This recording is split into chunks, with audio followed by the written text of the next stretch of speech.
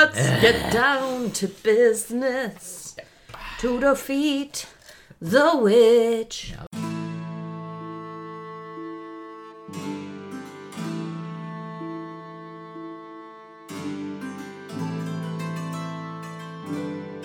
Hello. Welcome to Chronically Narnia, the podcast in which my co-host and I discuss each chapter of the Chronicles of Narnia in some kind of order.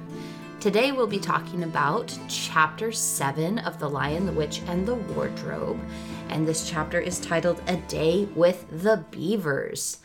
I am here with my co-host, Chris, an honorary member of the Underground Beaver Railroad. Really? And I'm Kristen. I am a tree. Which side are you on? Wouldn't you like to know? I would. Anyway, hey, you're really working on that radio voice. It's coming through. You're doing good things over there. Sorry. Hi. There's nothing to be sorry for. I'm liking it. Okay. You're doing a good job. Okay. Complimenting you. Okay. It was never my intention to form a radio voice. Oh, okay. Well, you have one now. Congratulations. Anyway, so welcome to Chapter 7. We're doing... What is it called? I already said that. Okay. Why weren't you paying attention? We're hanging out with the beavers. A day with the beavers. A full... Yeah, it's kind of a day. They really just have dinner, but we'll get to that. So, do you want to just jump into this? I feel like there's a few things to talk about. I don't know if you agree with me on that because you think the chapter's dumb. I don't think the chapter's dumb. I think that the chapter is not got a lot to inspire discussion. Okay. So I feel like it doesn't have a lot to talk about. I got a few sticking points, but, you know. Oh. Well, we usually start out our podcast by creating summaries of the chapter by pulling 5 sentences, out of the chapter in order to create a summary of the events of the chapter. Summarizing what happens. So, Chris, will you go ahead and read your 5-sentence summary first and let us know what's going on? Mine's basically a whole page. A lot of really long sentences in this chapter. All right. I feel like this is the longest chapter we've done in this book. It's pretty lengthy. Anyway, my sentences are as follows. They were lost.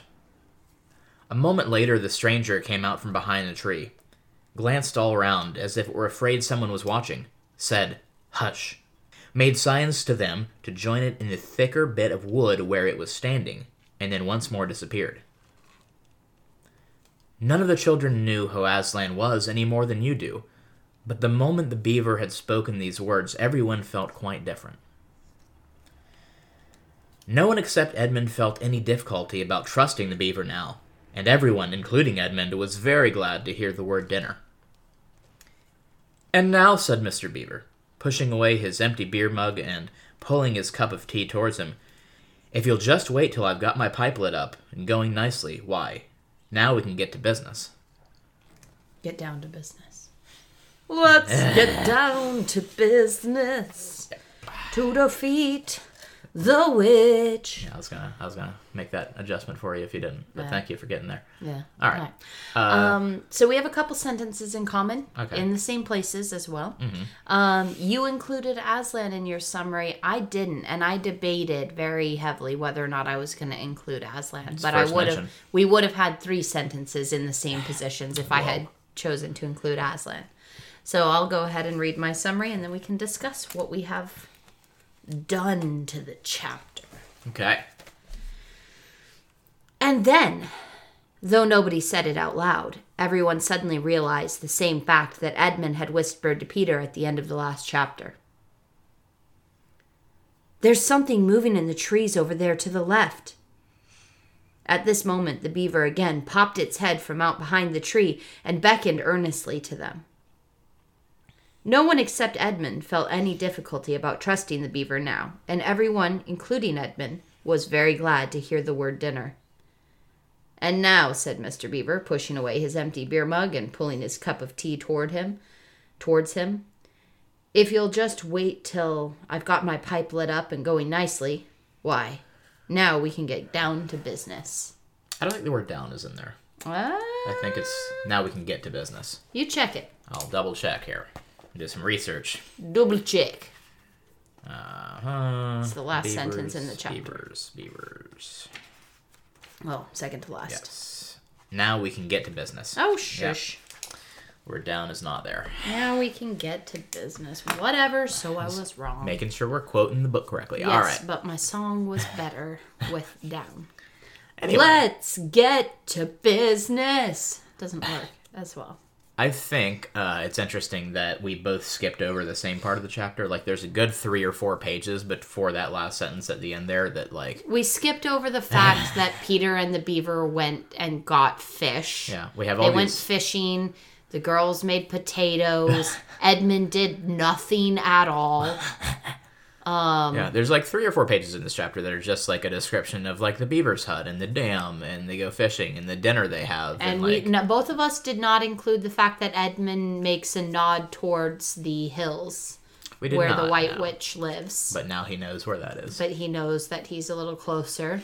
Uh-huh. He feels like he's barely a mile off. Yeah. And also, I skipped over the Aslan bits completely. Yeah. But yeah. So, what happens here? We have the children wandering around the woods. They were following a robin at the end of the last chapter. Robin's gone. Just disappears when they were arguing. Well, no. While Peter and Edmund were discussing the fact that they're lost, Lucy and Susan say the bird just flew off. So, there was no arguing going on. Okay. And then And Edmund has an I told you so moment. Yeah. He has a lot of those. He looks at Peter and just like, like I said. Uh-huh. So then we meet a beaver. Darts to and fro. And the children have no reaction whatsoever when he talks to them. That upset me. That bothered me. Because it's like he says to them in a harsh voice, come further into the thicket, get closer. And then like... Yeah. There's no moment where any of the kids acknowledge that this is a literal beaver. Yeah, that's true. To them. I mean, Lucy is familiar with like the fawn and whatnot, and I mean, which is like half human. So I guess that makes kind of more sense. And we have we can assume that Tumnus in the stories that he told to Lucy included talking beasts as a concept. And she immediately like went to the bird and talked to it, and the bird was just like, okay, follow me. But didn't say anything. And so, I don't know, we just have this moment where like Peter at least should be responding to talking beasts. You would think. Or Susan, she'd be, afraid of them or something. Yeah. She's very trepidatious again throughout this chapter. Yes, she is. Being like, we should just go home, I think is her first line in the chapter or something. Yeah. So yeah, we meet a friendly beaver, at least a friendly beaver that we think is friendly, though we have a little debate about whether or not he is. Is it a nice beaver? Who knows?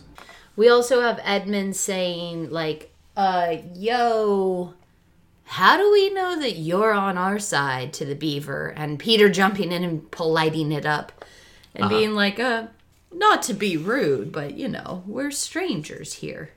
Yeah. And so the beaver pulls out a token to kind of prove that he is a friend. Yes. And it is Lucy's handkerchief that she left with Mr. Tumnus. Which I feel like doesn't necessarily prove anything. It doesn't prove anything at all, except that he was around Mr. Tumnus after Lucy was there. Like, he might have gone and robbed his house after he got arrested. He might have robbed his house after he got arrested. He might have been involved in having him be arrested and taken it off of his cold, dead body.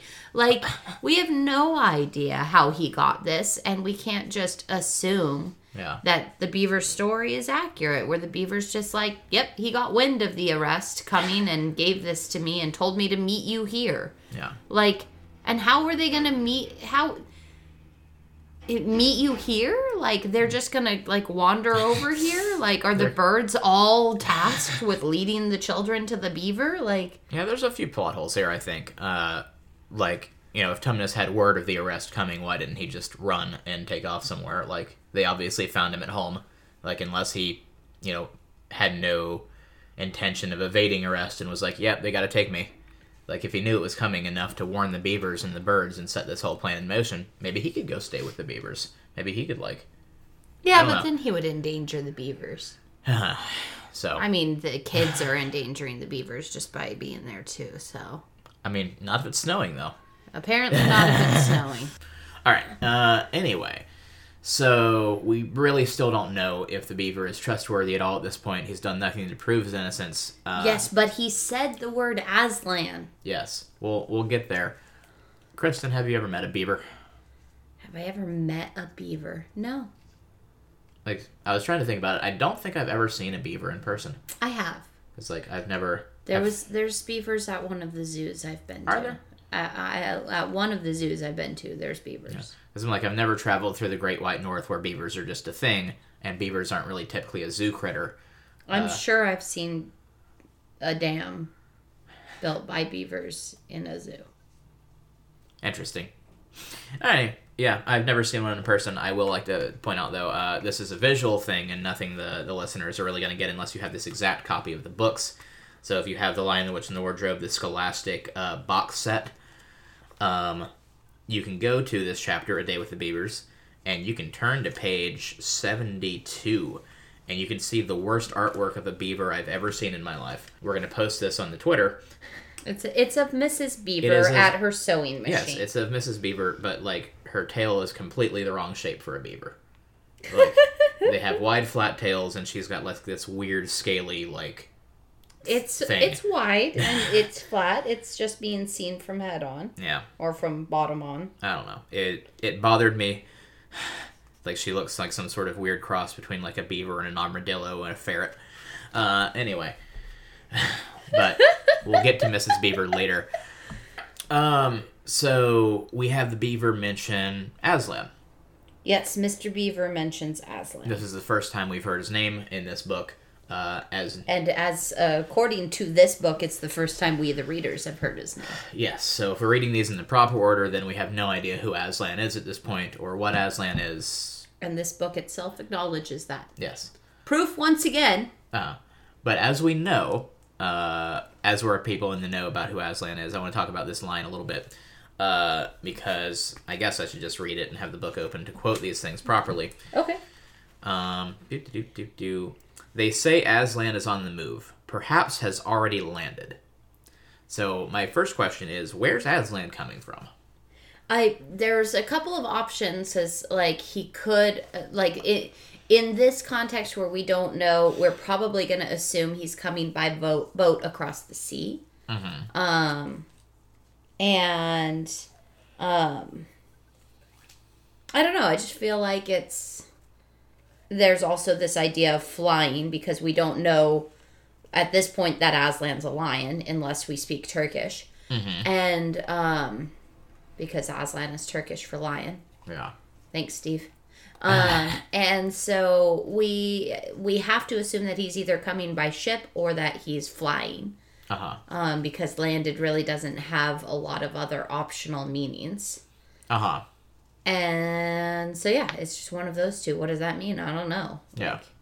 They just know that he's coming. Like, where is he? Like, we have a lot of questions at this line. Who's Aslan? Why is he landing? Where is he coming from? Where has he been? Like, you know, if he's someone who can, like, you know, set things right in this part of the world, like the beavers seem to imply here, why has he been gone so long? Like, all these questions that we don't have answers to. But then I wanted to get really into the next segment, which is a whole paragraph about the responses that all of the children have to hearing the name of Aslan. Yes, and I wanted to talk about that as well, specifically with the... well, go ahead. Tell us the responses. So I'm not going to read the entire thing. It's really long, but I will paraphrase. And it says, all the children have various responses to hearing this name, even though they haven't the slightest idea who or what Aslan is. And, you know, the book says it's like, you know, sometimes you see something in a dream and feels it has, like, some sort of enormous meaning. Or you see something in a dream and you feel like it has some sort of enormous meaning. You're not sure what it is. Or it could be a nightmare, or, you know, makes the dream so beautiful that you go through your life and you're wishing you can get into that dream again. And this very ethereal kind of sense of this word. And all the children respond to it differently. And the first one is Edmund. And Edmund feels a sensation of mysterious horror. Mm-hmm. Which we'll come back to that. Peter feels brave and adventurous. Susan feels as if some delicious smell or some delightful strain of music had just floated by her. And Lucy got the feeling you have when you wake up in the morning and realize that it's the beginning of the holidays or the beginning of summer. So Lucy feels some sort of like excitement and freedom and huzzah, like it's joy. Hope. Susan feels like some sort of memory, I guess. Maybe her response is, Aw. beauty. Aw, beauty. Peter feels inspiration, I guess. Peter feels championed. Peter feels empowered. And then Edmund feels fear. And I think it's worth spending a little bit of time on what this says about each of their characters. I think it is. I think it does too. And I also wanted to look at that list of responses and then look at their future titles, because each of them gets a title when they become king and queen. What? And I wanted to see if there was a parallel. Like, a couple of them kind of line up, a couple of them don't. Mm-hmm. So since there's 4, we're going to say 2 of them do and 2 of them don't, maybe. Okay. So let's go through titles. Let's spoil something for the readers here. Yeah. Okay, so I have already made a joke in one of my hashtags on this chapter about one of the titles. We have Edmund, when he becomes king, is crowned as Edmund the Just. And I hashtag Edmund the Jerk when he was being mean to Lucy. Uh-huh. I don't think anyone got it. I didn't get it. I know. But we have Edmund the Just, Lucy the Valiant, Susan the Gentle, and Peter the Magnificent. Oof. Okay. So I feel like Susan's response is very much in this like awe and kind of like music and gentleness. Like, I feel like it definitely like reflects her in this role of Susan the Gentle. Uh-huh. I also feel like Edmund's response is very much like horror and fear and doubt. Uh-huh. And I feel like that is an intrinsic part of being just, that you have to have questions about everything and challenge things. I don't know for sure if I fully go with that, but... And then I was trying to lead you into the discussion when you were talking about Peter's response, and I said the word magnificent at that point. But Peter has that kind of response. Lucy, with her just like excitement and hope, I don't know how it kind of falls in with this idea of being valiant. But I don't feel like it's out of line with it. So I don't know. It was just what kind of jumped to mind when I started seeing each of their responses. I immediately went to their titles. So I don't know. Your thoughts? Yeah. I mean, it's kind of a stretch with a couple of them. Like, we don't really get Edmund the Just here, the Valiant. I feel like, Peter's and Susan's fit more appropriately.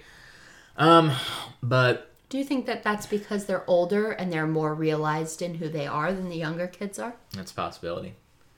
They're more adulty and set in their ways. So yeah, I wanted to touch on Edmund feeling a sense of mysterious horror here.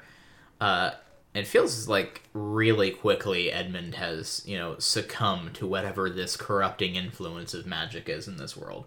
I don't know. I don't know if it's a corrupting influence of magic. Because we have Edmund responding. We already having him being a jerk.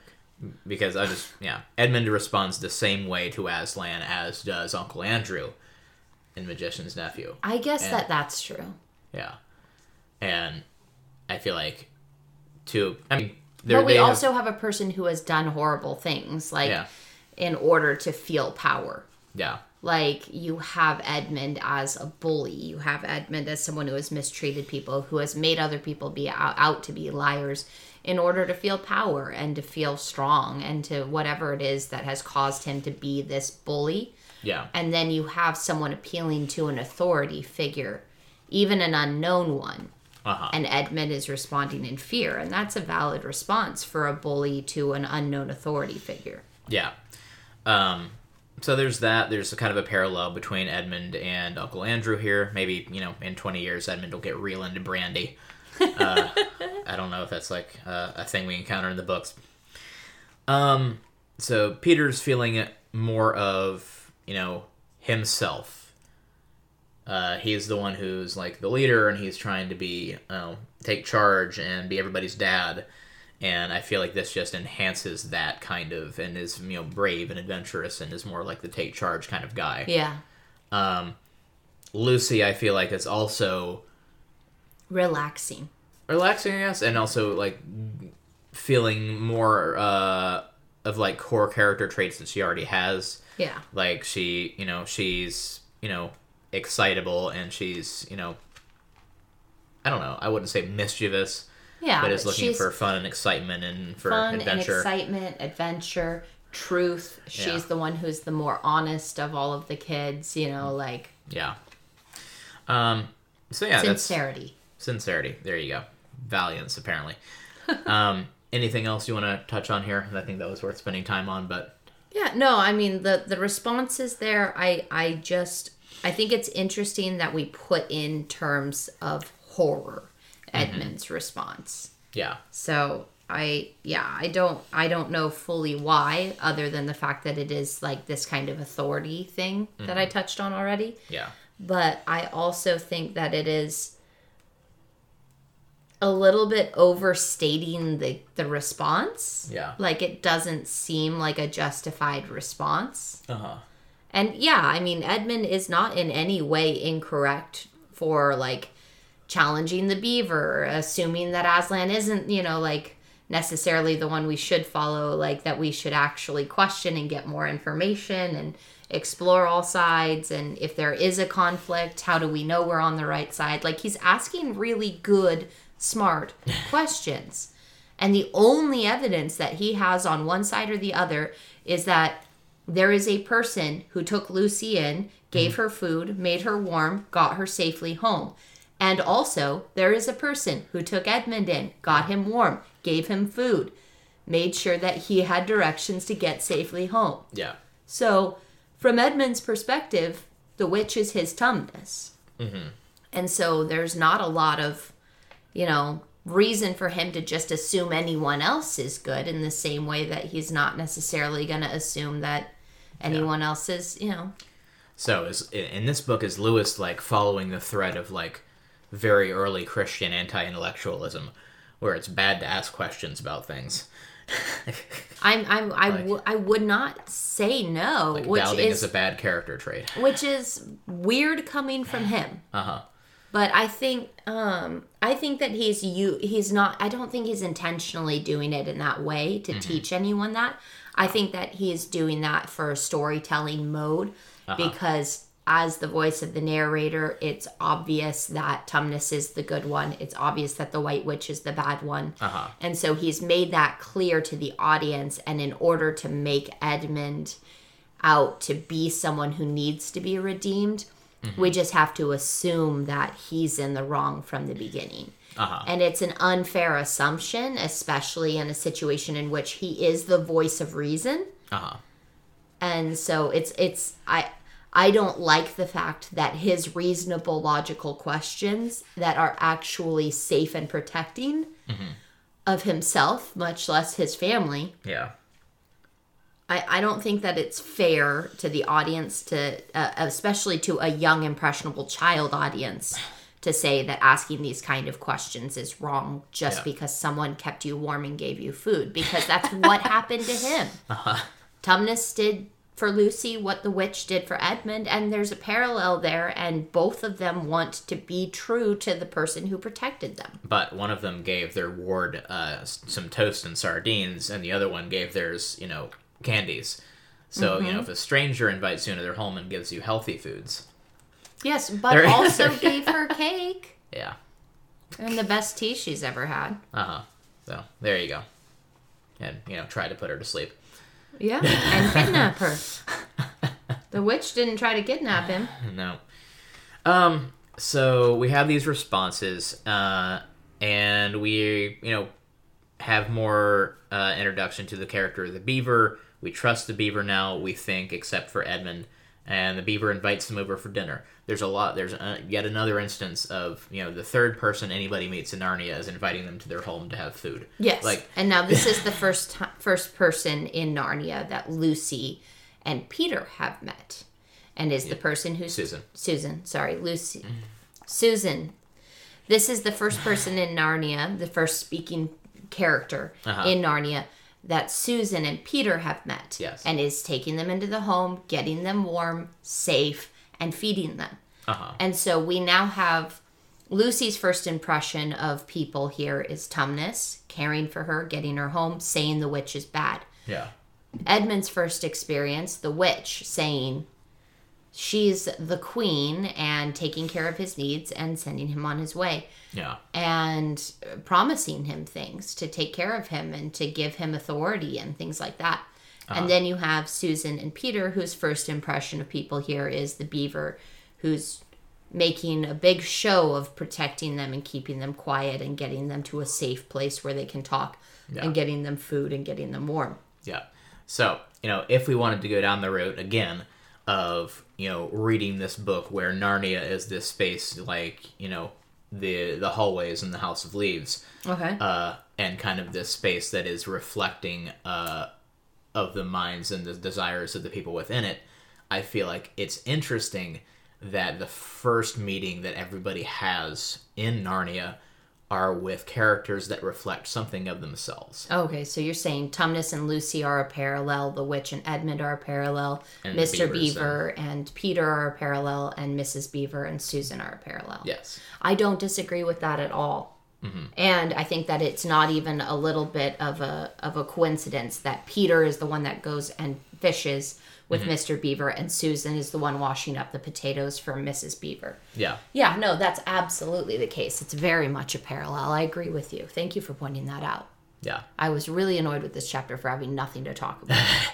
But yeah, they're very much parallels. Like, Lucy comes in and she has a sense of wonder and, excitement and exploring, and she meets this magical critter who tells her stories. Yeah, tells her stories about magic and, gets her toast and makes her feel at home. And then you have Edmund, who goes in and has a very different experience where, there's somebody offering him power and offering him the chance to stand above his siblings and offering him, whatever he wants, the chance to be special. Yeah. And then Peter and Susan are meeting these characters who are more domestic and more adult and mature. And, they don't tell them magical stories. They just have this very simple yet satisfying life where they're being, caregivers and providers and this kind of thing. So I think that's interesting. Yeah, no, I absolutely agree. I think that there's a lot there and that we are going to follow these characters throughout the story in order to see what these characters continue to reflect in their child counterparts. Mm-hmm. So there you go. So that being said, let's go to the Beaver Hut, because a lot of this chapter is us finding the dam and describing the dam and the hut and on the way there, as we mentioned earlier, Edmund notes the location of the hills where the White Witch had told him that her home was, and that he should go there and take his siblings there. Yeah, which, if it's like less than a mile off, I would say the beavers are kind of dumb for continuing to have their home like right there. Seems like a poor place to run your base of operations out of if you're... I think he's just... mountains are much further away than they appear. Yeah. It's like they're in the witch's backyard, apparently. Mm-hmm. Yeah, we go to the dam. Mr. Beaver says it's merely a trifle. He's being very humble. Oh, but he is so proud of what he's created. He is so proud of it. He's real happy with that dam. Yeah, we have frozen pools. We have this imagery of the frozen waterfall and the stream. There's lots of descriptions here, but I don't feel like there's a lot to talk about, really. Yeah, I think the only one that stood out to me there were two descriptions that stood out to me. One was the path to the door being unsafe for humans. Yeah. That it was clearly, obviously not built for humans, but that... Nothing here was. Nothing here was. And then the other one that stood out to me was the description inside the house of the beds. Mm-hmm. That there was no beds. There were bunks like on board ship. Yeah. There were bunks, and it also says... No pictures. No pictures. There's no decor. It's all very practical. Everything here has a purpose. There's no personal items that the beavers have. Other than Mrs. Beaver's rocking chair. Other than that. And Mr. Beaver's bottle or keg of beer in the corner. yeah, this is great. So my thoughts on that were twofold. Number one, that it's a reflection of the more like practical and studious nature of the beaver. And Peter and Susan. Yeah, and like they're hardworking animals, and they're no nonsense, and they get crap done. Unlike the fawn, who's like this mystical wood nymph who goes and has parties with Bacchus and makes music and has photos of and books about whether or not humans are real and the myth of man. And he's got time for all this leisure, whereas the beavers don't. And also, on the other hand, it could just be it's symbolic of the beavers being kind of nomadic. Like, they don't have really a permanent place that they live. Like, they go and make different dams. They, move about.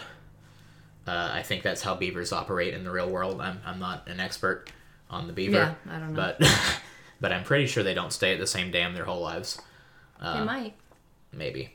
If any of you are beaver experts, please tweet at us and call us wrong. Wrong. Yeah, we're big enough now that we have to have one person out there who's a beaver expert listening. For sure. Yeah, and we find this cute little hut that is undecorated but very snug and very homey. We meet Mrs. Beaver, who is apparently into sewing things. Yep. Like practical. Stuff. They got sewing machines in Narnia. That's a thing. Yeah. So it says something about the level of technology we have in this world. Mm-hmm. Pipes, beer, and sewing machines. Yeah. Are good. Yep. Mr. Beaver is something of a home brewer, which I appreciate. While we get there, I have a research minute. Mr. Beaver or Mrs. Beaver pours Mr. Beaver a giant mug of beer while he's out fishing, and I was curious about this, so I did a bit of research on how much beer it would take to get a beaver drunk. Because I was kind of curious here, and what I have is that for the average male human, who's I just put in a weight of about 150 pounds, so a lot of large man, over the course of about 2 hours, so typical dinner, tea, whatnot, would take about 4 beers to get you over the legal limit and legally inebriated. Okay. The average beaver weighs anywhere in the neighborhood of 24 to 65 pounds. Like, mm-hmm. I was surprised by that because I didn't think they got that big. That's pretty big. 65 pounds, that's like a pretty good sized dog. I wasn't aware beavers were that size. Yeah. Again, never seen one in person. So, average weight of like 50 or so pounds. So, over the course of a dinner, Mr. Beaver could probably pretty easily put away a pint or imperial pint and be fine. Mm-hmm. So, they can drink more than I thought they could. So basically, you just learned that beavers are bigger than you thought they were, and that's it. And, well, I'm trying to have a fun research moment, okay? Because I thought it was going to be like a Hobbit situation where he's like, it comes in pints? Yeah, I'm a whole half already. But a pint would not be a problem for Mr. Beaver, so. Okay. Mm-hmm. Okay. There you go. The children had milk, though. Yep, yeah. They had milk. I want to know where the milk came from. I want to know what kind of milk it is. That is curious. I didn't think to ask. Oh, I thought about it. I didn't think to really ask that. Like, they said it's very creamy milk. So, I mean... I don't know. I mean, like, what are the beavers milking? We haven't seen a cow anywhere. No. But what are the beavers milking in order to have milk? Is it Mrs. Beaver? I don't want to think... No. All right. So is there anything else that you want to talk about before we get into our rewriting and rating? Not really, other than the fact that I just really like Mr. Beaver as a character. Like, I figured you would. He's fun. He's like, let me down a beer and light up my pipe, and then we can talk business. Yep. Like, let me go fishing real quick. Nothing in the world like eating a fish that just was alive 30 minutes ago. Yep. Which is the narrator's perspective, not Mr. Beaver's. Well, the children agree. Yes, the children agree. Uh-huh. All right. Which is kind of a weird line. Just like a throwaway line that's like, nothing like eating something that was just alive. Yeah. That's a singular experience right there. But we finished. We have dinner. We sup. We have tea, and we get down to business. Yep. And that's kind of where the chapter leaves us. We don't know what kind of business we're getting down to. I don't know if there's anything we want to say about what the children were doing while at the beaver hut. You said Edmund didn't do anything. I mean, we don't really have any references to Edmund doing anything. So. Yeah. Well, so that's what happened. I feel like a lot of... I'll get to my rating of the chapter later, but I feel like so much of it happened in the first half, and like the last half of it's nice and descriptive, and there's narrative, but it doesn't really go anywhere. Okay. We just learn a lot about the beavers, who aren't really a thing in like the rest of the book. Yeah, they are. They're characters throughout the rest of the book. Oh, are they? Yeah. I remember. Well, Mr. Beaver is for sure. Might be remembering wrong. So that's why I said we'll follow these characters throughout the book and see how they parallel the children. Cool. So now that we're done with our discussion. Yeah. No. The next section that we like to do is to take that same chapter we just read, pull out another 5 sentences in order to create a new story. So we're doing our chapter rewrite. Narnia, chopped and screwed. Hashtag Narnia Fusion Buffet. Oh, sorry. Oh, you're on that train now, are you? No, still like Chopped and Screwed. Okay. I just feel bad sometimes because I feel like I was the one that named the podcast. And like, I'm naming the segments in it, and I just feel like you need more creative input. Okay. So how about Narnia in a blender? All right. So I'm going to go ahead and read my rewrite first because I think it's terrible and because I read my summary second. So here we go. Mine is just a conversation. Yours was really short. Yep. Here we are, Mrs. Beaver, said Mr. Beaver. I've found them. They were lost. Let's go home, said Susan. We're not safe even here. There were no books or pictures, and instead of beds, there were bunks, like on board ship, built into the walls. That's all. Okay. I feel like you struggled with this one. I did. Uh-huh. I have an alternate final sentence. Okay. Here we are, Mrs. Beaver, said Mr. Beaver. I've found them. They were lost. Let's go home, said Susan. We're not safe even here. That's right, said Mr. Beaver. So just about the beavers encountering the children out there. No, it's just, Finding them in the woods. Something. I don't know. No, okay. I don't know. It's just some people talking about being safe and lost. I don't know. I don't know. Okay. I didn't have patience for this one. This chapter was... There's a few good lines that I'm surprised you didn't capitalize on. One of them I used, but I'll go into my summary now, or my rewrite. They say Aslan is on the move. Perhaps has already landed. Edmund felt a sensation of mysterious horror. And he thought about Turkish delight and about being a king. And I wonder how Peter will like that, he asked himself, and horrible ideas came into his head. What is it? Asked Lucy, trying very hard not to sound nervous. And then, though nobody said it out loud, everyone suddenly realized the same fact that Edmund had whispered to Peter at the end of the last chapter. That's a really good one. That's a really good one. You've definitely capitalized on, and you've really emphasized kind of what's going on inside of Edmund, which is all there present in the chapter, but it's mixed in with so many other discussions of the other children that it's disguised and camouflaged. Yeah. Which when we go into the next chapter, we're going to see that Edmund sneaks himself away from the group. And this is very much like what's happening here is Edmund is very quietly presenting all of the reasons that they should be concerned about him, but they're all distracted and not noticing. Yeah. I don't know. My idea was kind of different. It was just like we are introduced to the concept of Aslan and we know nothing about him, and maybe we're right to be afraid. Yeah. Like maybe Aslan is, something that we don't want to encounter or interact with, and Edmund is reacting to that in a very honest way. Anyway, I thought it was fun. Thank you. So if you guys want to share your own rewrite of the chapter as you're reading along with us, we still have yet to receive one of those. Really want to read some of those on the show, but send those to us.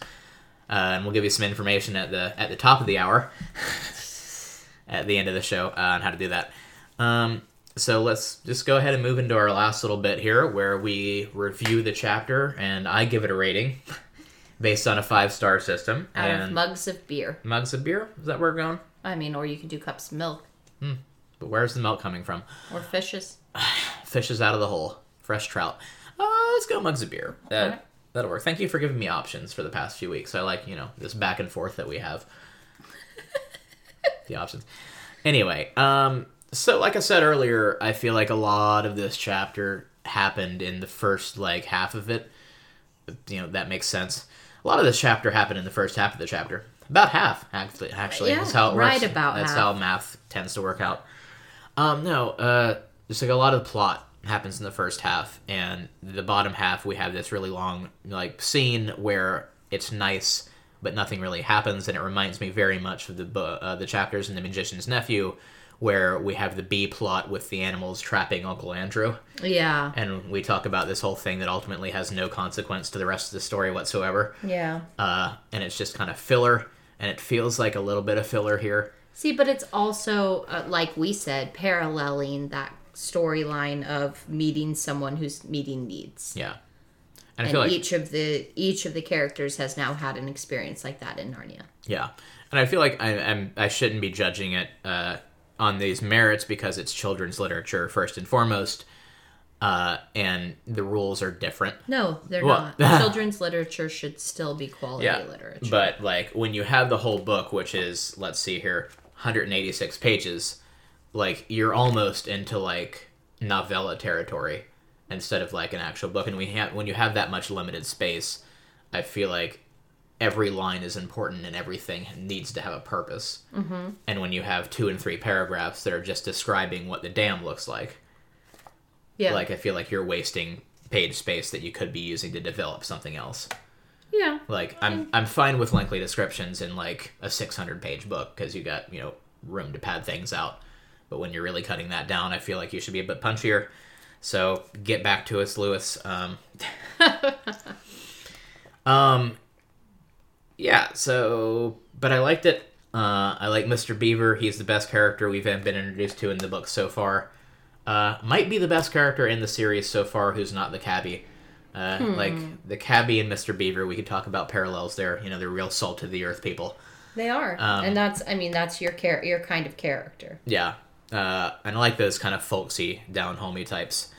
Yeah, so overall, let's say, I don't know, 3.5 pints of beer.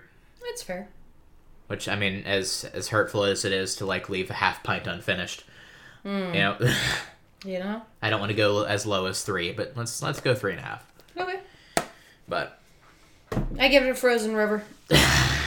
Frozen River. Yeah, because there's a lot there. There's a lot to discuss. There's more than I expected. Yeah. When I walked up to this chapter, I thought it was going to be a boring discussion that we might get 20 minutes out of. Mm-hmm. And it was going to be our shortest episode yet. But there actually is a lot more into here. Some trout and things to catch and cook up and eat. So, yeah. I give it a Frozen River. Cool. It doesn't live up to its initial appearance. It's actually full of life. That's very pretty. Yeah. Well, we're going to go catch some trout now. Let's do it. And you can follow our efforts to catch some trout at Chronically Podcasts on Facebook and Instagram, or at Chronically Pod on Twitter, where you can tweet at us your fan art of Frozen Rivers, or you could also tweet at us your sentence summaries or something. You could also email those to us at chronicallypodcast@gmail.com, and we will talk more about them on the air. See you next week. Or talk about them on the pod. On the pod. Bye. Cheers.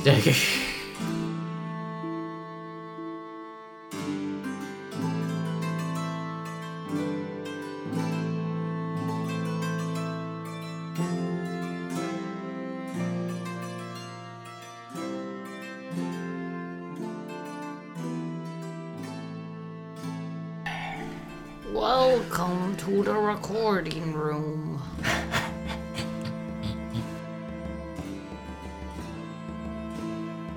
Anyway. Let's get to business. Doesn't work as well. Hashtag Narnia Fusion Buffet. Oh, sorry. Oh, you're on that train now, are you?